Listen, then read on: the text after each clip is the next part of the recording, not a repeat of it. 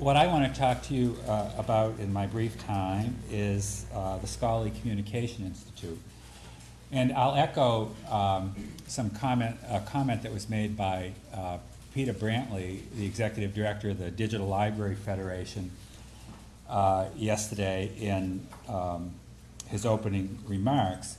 And that is for SCI, for the Scholarly Communication Institute. Video is somewhat a new development, and we're thinking with the communities that we're working with how we're really going to integrate that where it makes sense to integrate it. And in some respects, what I'm talking to you about is a social process with scholars that we've been going through. The Scholarly Communication Institute is a 6-year project, and we're currently in our 5th year, and it's been generously funded by the Andrew Mellon Foundation. It's housed at the University of Virginia in Charlottesville, even though I divide my time between San Francisco and Cape Cod. And I will, I guess, explain a little later on what I mean by housed at the University of Virginia. One of the motivating factors of Mellon wanting to fund this institute was the desire of those of us who had been working with individual projects over the years, innovative projects in digital scholarship, to move the scholarly communities beyond individual projects and to move them really to a cultural change. And both we and Mellon were interested in doing that. To just give you some background on myself so you understand the perspective I'm coming from, I spent most of my career as a university librarian at places like UC San Francisco, Dartmouth College, Johns Hopkins Medical Institution, and I was the founding university librarian for the California Digital Library and the founding of University of California's eScholarship program.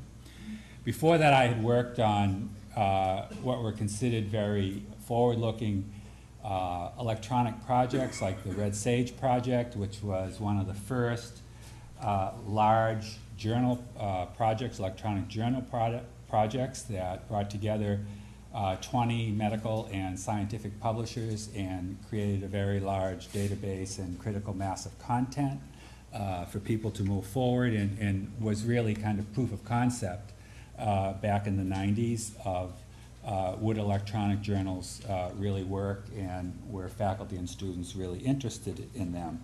And I know for many of you here that seems like something that's just a given, and fortunately it is for people. Prior to that, I spent much of my time in the medical arena and with the Human Genome Project in developing databases and resources and social spaces for human genetics researchers and molecular biologists. And I did this all from the platform of the library, because my strong feeling is that the library needs to be at the center of all scholarship. And even though there are parts of me that become dismayed when I see what happens in the real world, that very much drives me as well. The Scholarly Communication Institute, I think it's useful to define, first of all, what we're really about. We're really about scholarly communication. And what that means to us, anyway, is a cyclical process that takes researchers, faculty members, scholars through the research and discovery process, analysis, presentation, preservation, dissemination, access and use, and all the way again in a cyclical fashion back to research and discovery. And this is a process that's been in existence in some form or another for many, many years. And the digital revolution has had a real significant impact on various parts of this process at different times, depending upon what technology you're talking about. In the Scholarly Communication Institute, we deal primarily with humanities scholars. And the reason of that, one reason for that, of course, is Mellon's interest in the arts and humanities. And one of the most difficult things that we have to deal with humanities scholars is the notion of scholarship as a collaborative process and not as an individual enterprise. When I worked with the scientific community, there was not much need to put emphasis and focus on that.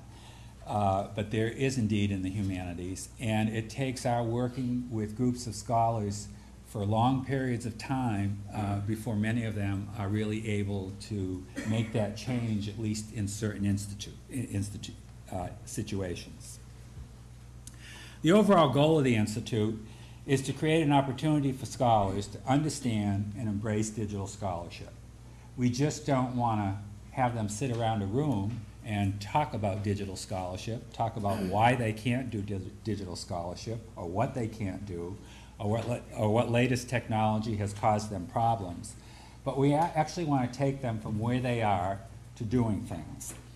We assist the scholars by bringing together with the scholars leadership from scholarly societies, research libraries, advanced technologies, experts in critical arenas such as copyright, higher education leadership that often holds the resource key, and private industry. More and more we're trying to bring private industry into this process. To what we refer to as an institute, and over the 6 years there are 6 institutes, there is a summer meeting, and that meeting is always held at the University of Virginia, and that's, in some respects, why we say this is housed at the University of Virginia.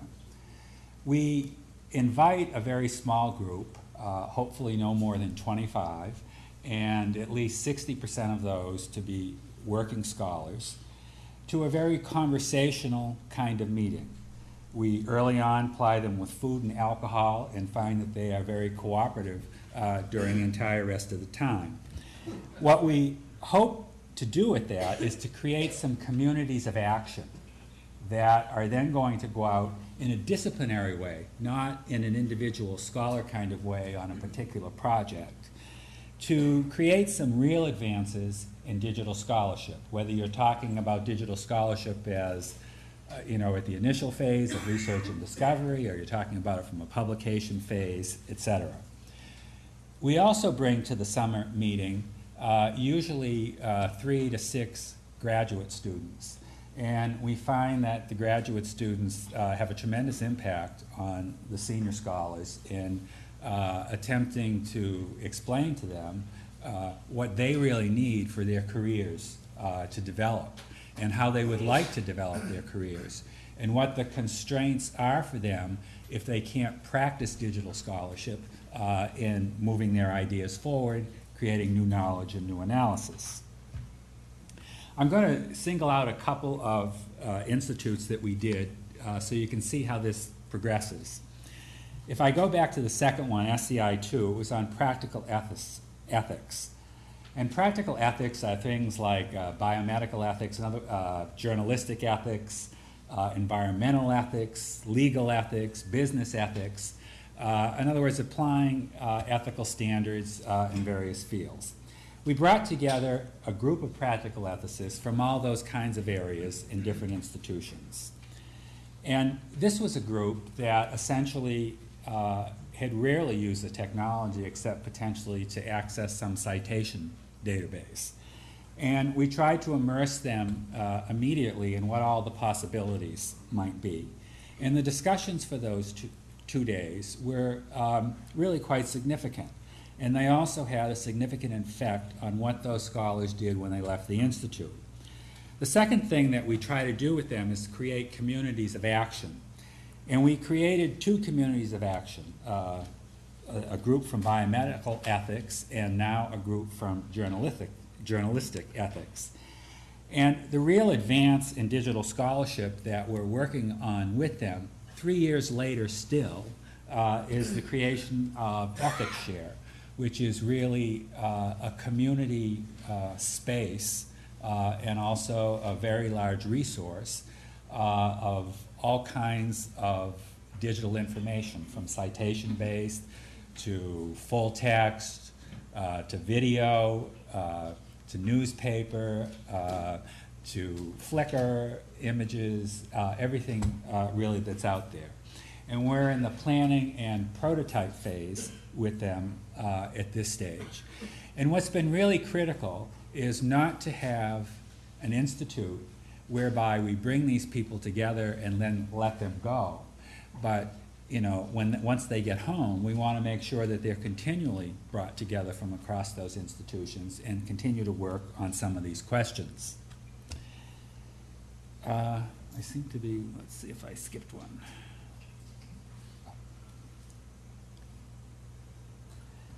The fourth institute last year was in architectural history, and there are probably some more immediate applications with respect to video and architectural history.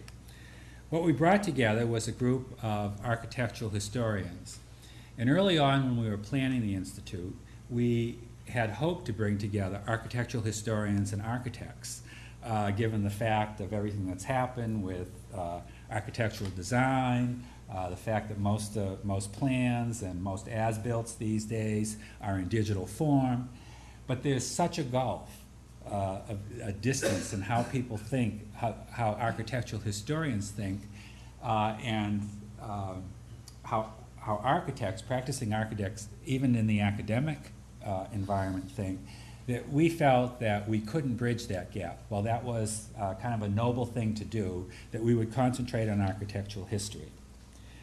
I've left the communities of action the wrong one here. The communities of action that we created were really around a community of action with respect to publication and a community of action with respect to knowledge gathering.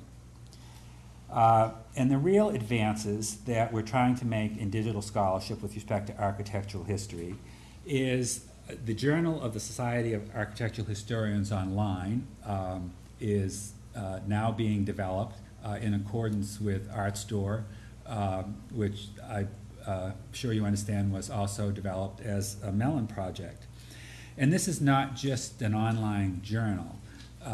Rather, because the journal in its current print form is already online. But this is now a journal that is seeking and working with submissions that come in very different technological forms, because people in architectural history and architecture and classics and other kinds of areas are really dealing a lot with computer modeling and design, and so it becomes a very different kind of resource for people to access, and also a very different kind of resource for people to begin to publish in, to get their work out in, that there was no place for them to get their work out in before. The other is in the creation of an architecture visual resource network. And the notion here is to capture the work of scholars as they begin to capture information themselves. Architectural historians go everywhere with their cameras. They now go everywhere with their digital cameras. They also go everywhere with their camera phones now. And they also go everywhere with some kind of video device. And what ARVN will be is a resource that allows people to input all of those resources, to have some vetting process that then moves them from what the architectural historians are calling a pig pile, just that information that gets brought from everywhere else, and vetted into a database that's available for access that's been sanctioned by the Society of Architectural Historians. And again, we're working with ArtStore, and we're following two models really, the ArtStore model, which is a more traditional model, and the Flickr model. And we're able to compare what kinds of things, the differences and the values of tagging versus very structured metadata, things that are just out there and easily captured versus image quality that needs to be, images that need to be of such quality to be able to publish, et cetera, et cetera. SCI 5, which happens this summer, takes a slightly different tack. Rather than take a discipline we're taking the notion of visual studies across disciplines, because our understanding and our belief is that the visual, whether it's in still form or moving form, is a really critical area for universities and academic institutions to deal with, both in developing an infrastructure to support them, and providing other kinds of support for faculty and students, etc. And so we're bringing scholars who work with media together, visual media together. Some of the scholars come from video, some come out of the video world, some come out of the film world, some come out of new media art, some come from simulations. They're using 3D, they use standard photography, and we really want to focus them in on what's the critical aspect of visual medias for their work, what are the research agendas that need to be developed in order to really understand the infrastructures that need to be put into place. And one of the things that we've been able to do in this institute that we weren't with architectural historians is to bring together both theorists and practitioners. And in fact, out of the 25 people that we have coming to the institute, we did not invite anybody who was either a theorist or a practitioner, but people who are both theorists and practitioners, because we feel that integration of the two is absolutely critical to moving forward. And what we hope to develop this summer is now a community of action, which is our visual scholarship community of action. And until we have that summer institute meeting, we really don't know what the communities of action are going to exactly look like, and what kind of real advances we think we can make with that community of action. One of the ones that's clearly on our mind right now is the development of a research agenda, because we think that that's really key. NSF is very interested in that. In addition to Mellon, NEH is very interested. As you may know, they have a major new program that they're announcing on centers for digital humanities, and they don't have much money yet because they don't know what it is they want to do, and we really want to influence them, have the scholars influence them, and give these scholars who are at that meeting this summer a community to go back and do that with. The last institute is going to be held in the summer of 2008, and it really focuses on the notion of centers of excellence. I imagine that most of you are familiar with the cyber infrastructure report that came out of the American Council of Learning Societies on the notion of cyber infrastructure in the social sciences and humanities, and that was really developed on a model from one that had come previously from NSF on cyber infrastructure in the sciences. And some of the recommendations that are in there have to do with the creation of centers of excellence, but it doesn't specify what the centers of excellence are, what they would do, where they would be. And what we're in the process of doing right now is working closely with ACLS, the Council on Library and Information Resources, Mellon, NEH, NSF, people who work now with the Centers for Digital Humanities, and coming up with a number of models for what those centers might be.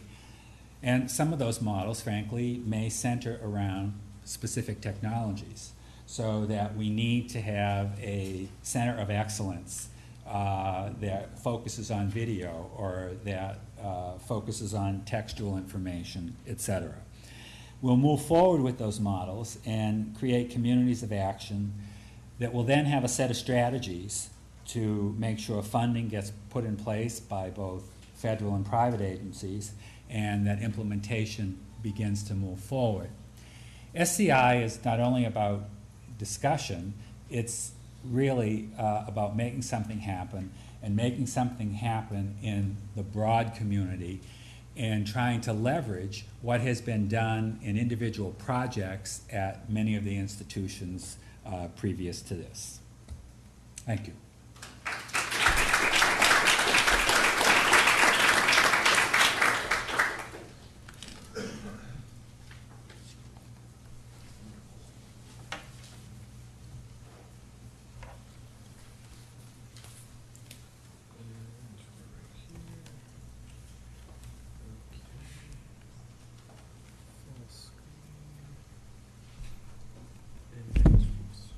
Thank you. Good afternoon. I'm Patricia Renfrew. I'm the Deputy University Librarian here at Columbia, and it's a real pleasure to have an opportunity to think about and talk about video in the context of one research library, but I think issues that are common to many of us. First of all, I think it's important to recognize that when we build collections today, we're building them in some very different ways. We continue to license and purchase and acquire materials by gift, but we're also creating and publishing materials. We're organizing in some new ways to do that. Here at Columbia, we've brought into our larger information services organization the traditional university library component, a digital library group, the Center for New Media Teaching and Learning that you've been working with for the last 2 days.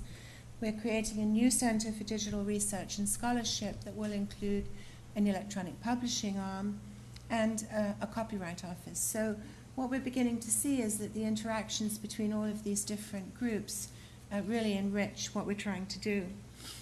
I want to talk about a few examples of the sorts of publications that we're beginning to manage and look at.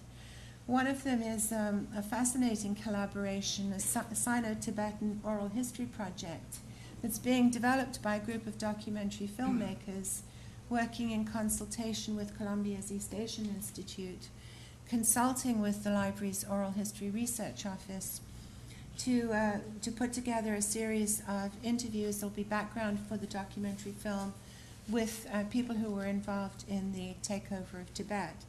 And the end product of those interviews, the actual tapes, will be deposited in our East Asian Institute so that we've got an external group producing research that becomes available permanently to scholars. Frontiers of Science is a website that's being developed for educators. It's being funded by the Howard Hughes Institute, and it's taking a very successful new course at Columbia that's a core curriculum course, a required course for all undergraduates, that's aimed at graduating students who will be scientifically literate. Columbia's had a long history of focusing its undergraduates on the humanities, and some of our science faculty finally said, well, wait a minute, there's a lot more that students should know when they leave the university. And because this course has been so successful, Howard Hughes became interested in being able to make this available to science educators throughout the world. So we've been videotaping faculty who've been giving these courses, chosen the ones that our undergraduates found most stimulating and interesting. We'll be developing course materials around that, and also a social environment for commentary on teaching and learning. Jazz Studies Online, a third of these new types of publications, follows a pattern that we developed for Columbia International Affairs Online, a political science publication that we've been producing for a while. And this is a collaboration between Columbia's Center for Jazz Studies, between our electronic publishing group, and the Center for New Media Teaching and Learning. It's going to include interviews with jazz musicians and academics. It'll include interactive web-based teaching and learning tools, such as a sonic glossary for jazz, so that students will be able to look up a word and hear and see what it means, and working papers and digital library resources. This product won't be open content. It will be licensed at a very modest rate because it'll have an ongoing editorial content component. And so we really need a sustainability plan for this. And then a site that's been released for a while, an institutional history, an oral history of the Carnegie Corporation. We've been working with Carnegie for a number of years to document their philanthropic work, and produced hundreds of hours of tapes and transcripts of interviews. In the last 2 or 3 years, they funded us to look at what video does in terms of getting this history. And there's some very interesting pieces on this website about the difference between an oral history interview taken as a simple audio and done as video. And as you might expect, people are more inclined to perform in front of a camera, and so you get a very different sort of interview. both of them very valuable, and we're looking with interest at that. And then we heard yesterday from our colleagues in the Centre about the Havel at Columbia site that accompanied Václav Havel's visit to Columbia. And last but not least, the legacy acquired collections, the analog materials that are in all our research libraries that are deteriorating at various rates. I picked one particular collection, but we have hundreds of these in the libraries. This is a collection that we inherited when we took over the Theological Library from Union Theological Seminary. Fascinating collections of speeches and sermons and lectures by people like Daniel Berrigan and William Sloane Coffin. And the cost of re-recording these is significant. We're fortunate to have a Lilly grant that is allowing us to do this, but many of our collections are still waiting for this sort of attention. So what are we doing about the challenges? The challenge of disseminating, of storing, access and archiving, and of preserving analog collections. And disseminating is actually one of the more difficult of these, and I think Mark referred to this yesterday. Maybe it's true that when people were presented with rows and rows of volumes, there was more of a sense that here was something they wanted to look at. I think one of our concerns with digital information is that it can be sort of hidden from students. So the building of learning and teaching environments gives us really interesting opportunities to reveal content in important and valuable ways. And the Digital Bridges initiative that Centre for New Media is developing under Mark Phillipson's leadership is looking really hard at where these connections can be made. I think Peter Brantley talked yesterday about how valuable the librarians in research libraries are, the amount of knowledge that is in those people. And so beginning to connect that into the development of learning environments is really exciting. Mark also talked about the value of being able to break apart a multimedia publication and store and retrieve and reuse segments of that. So we're beginning to work at Columbia with our digital library group to develop a life cycle approach to managing, accessing and preserving multimedia content. And we'll be developing a process to test a multimedia digital asset management system and develop a methodology to ingest this material into a long-term digital archive. And then the issue of preserving these analog collections.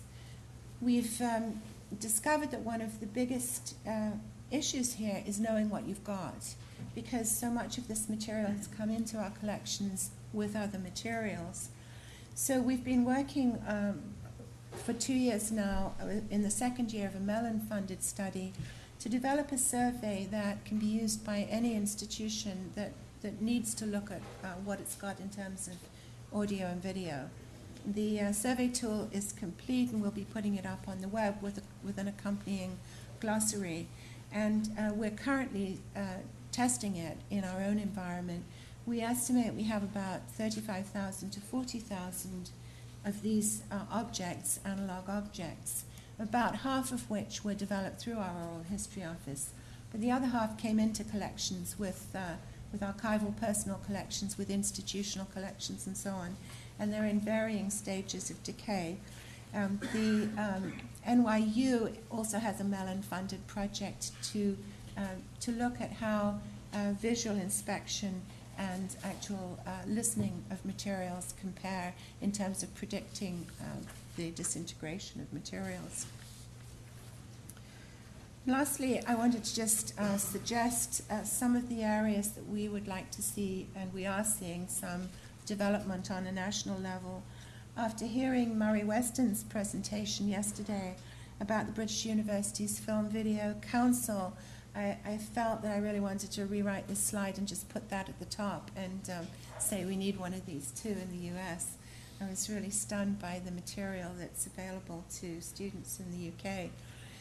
But to list some of these, which I think are important, the development of widely accepted standards and best practices for preservation, quality, conservation, conversion to digital formats. We need more of the service bureaus that can meet preservation standards and we need more technical experts who are familiar with older formats of material. We're encouraged by the movement toward more wide development and acceptance of metadata standards, and we need more efficient ways of generating technical, structural, and administrative metadata, often the most costly part of any of these processes.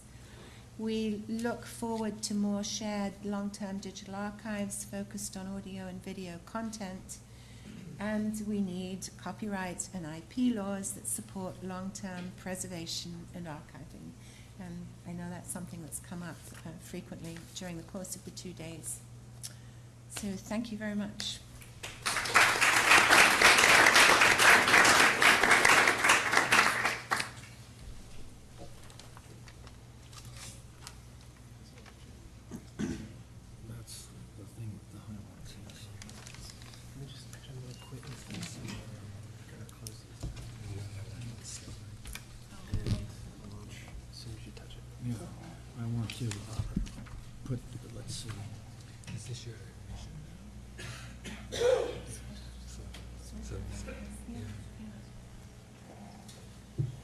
My name is Richard Collenberg. I'm the editor of the website tvsmarts.com, and I believe that Peter mentioned that I was the founding archivist of the American Film Institute. That was a long time ago. Since then, I've been involved in journalism and the media, and discovered in the course of that a wealth of resources that allow me to contribute to the effort that all of you are working in, which is to foster a culture, maybe a cult, of use of this material that we've been discussing.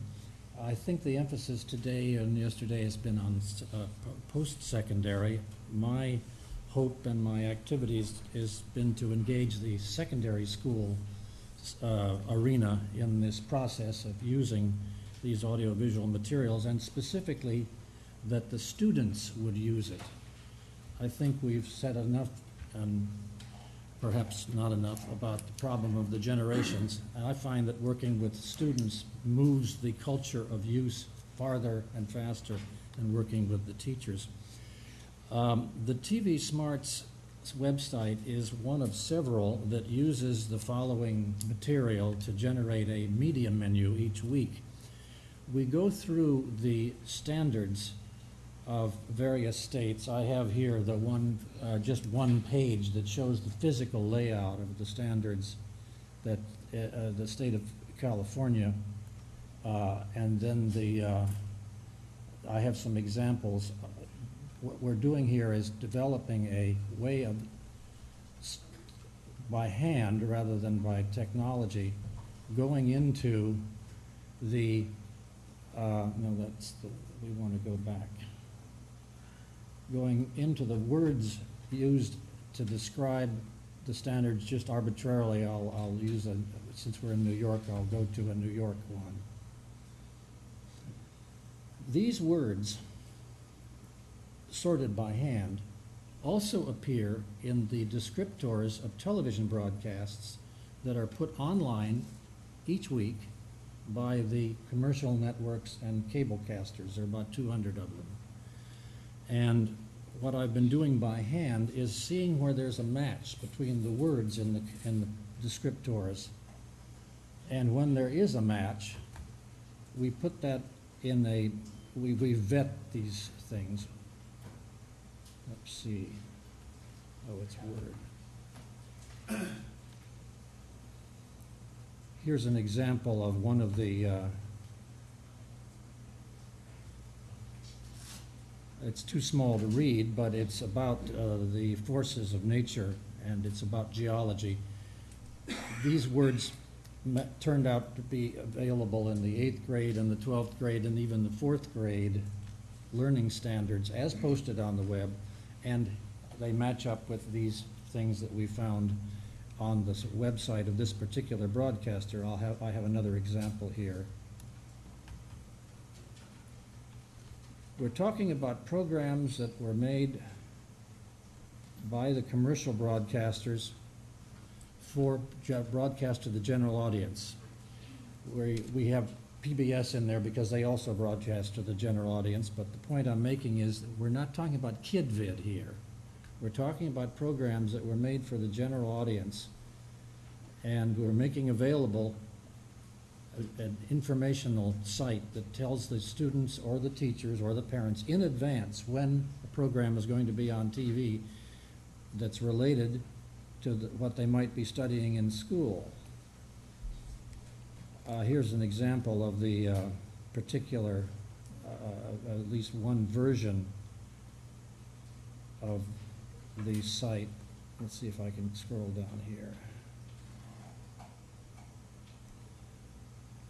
TV Smarts is a site that is imported into the websites of various schools and educational websites around the country.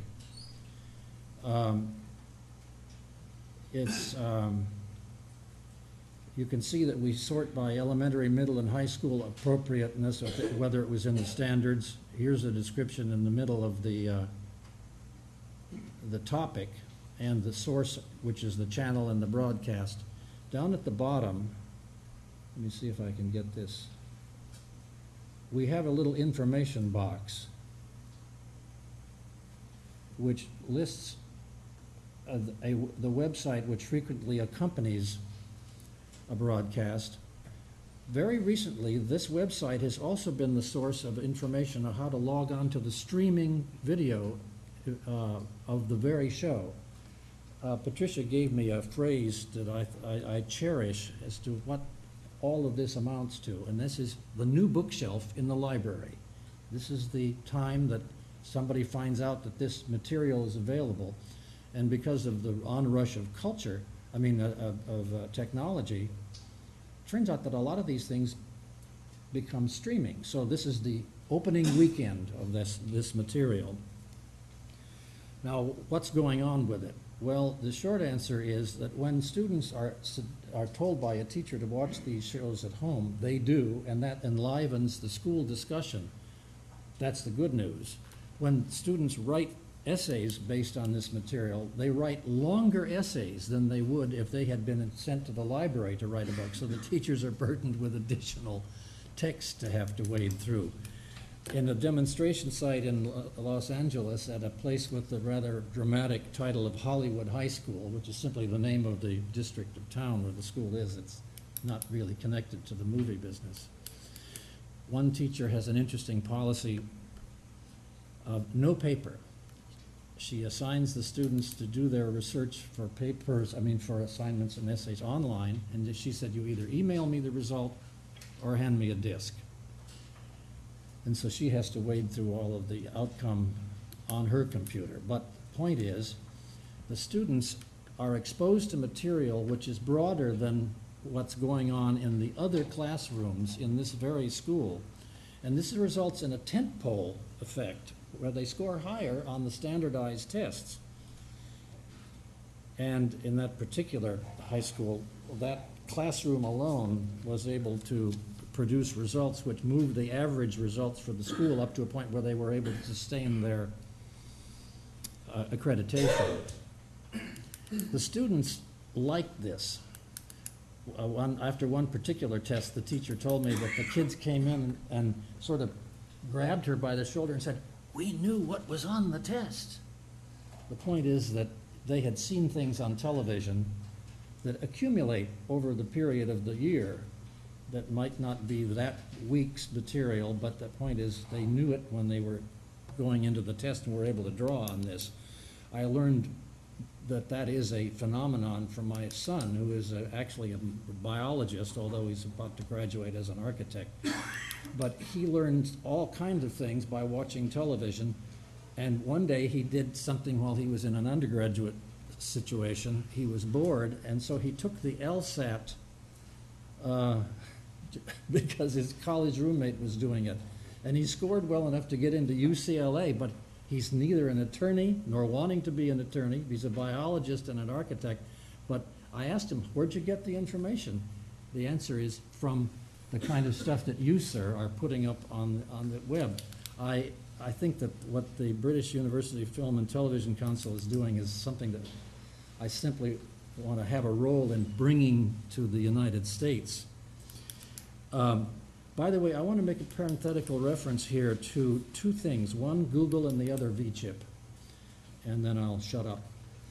Google, when you go on, say for instance, last week they were running a History Channel series on the Inquisition, a very lengthy and pretty detailed account of that phenomenon.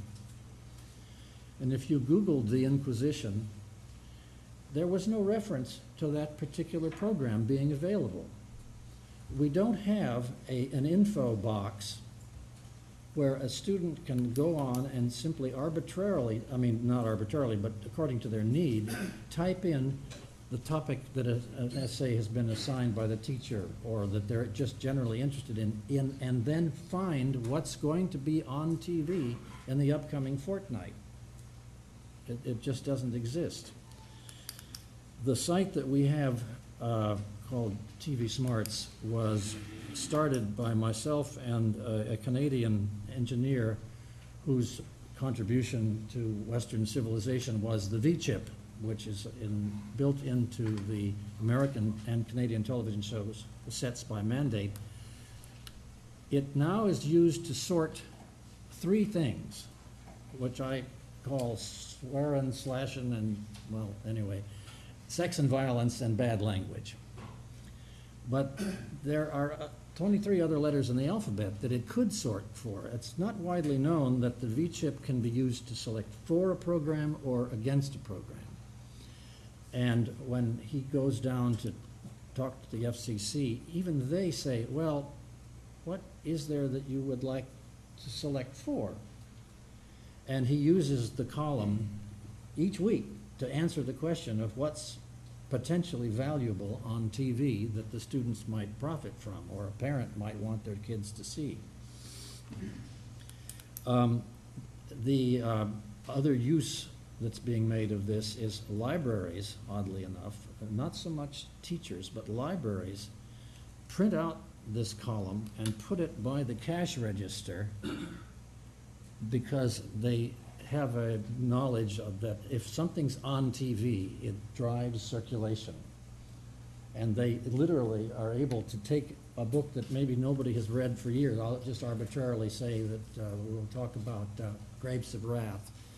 If there's a broadcast on the Turner Channel of the John Ford movie and we have a little notice that it's coming, librarians like to know about this in advance so they can go into the storeroom and pull all the old copies of Grapes of Wrath, because there will be a demand for that book because it's been on television. Word gets out. I hope that some people in the group here will feel, as I do about the British, will feel about this idea of posting information where students can look through the standards or somehow vetted information about upcoming broadcasts and bring it to a school near you. We're doing that in a strange way in Los Angeles by having students learn how to do this sorting by themselves and making up their own personal media menus.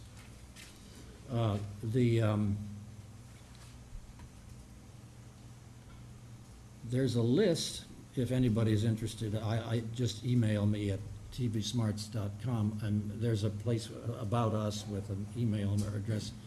But the students are equipped with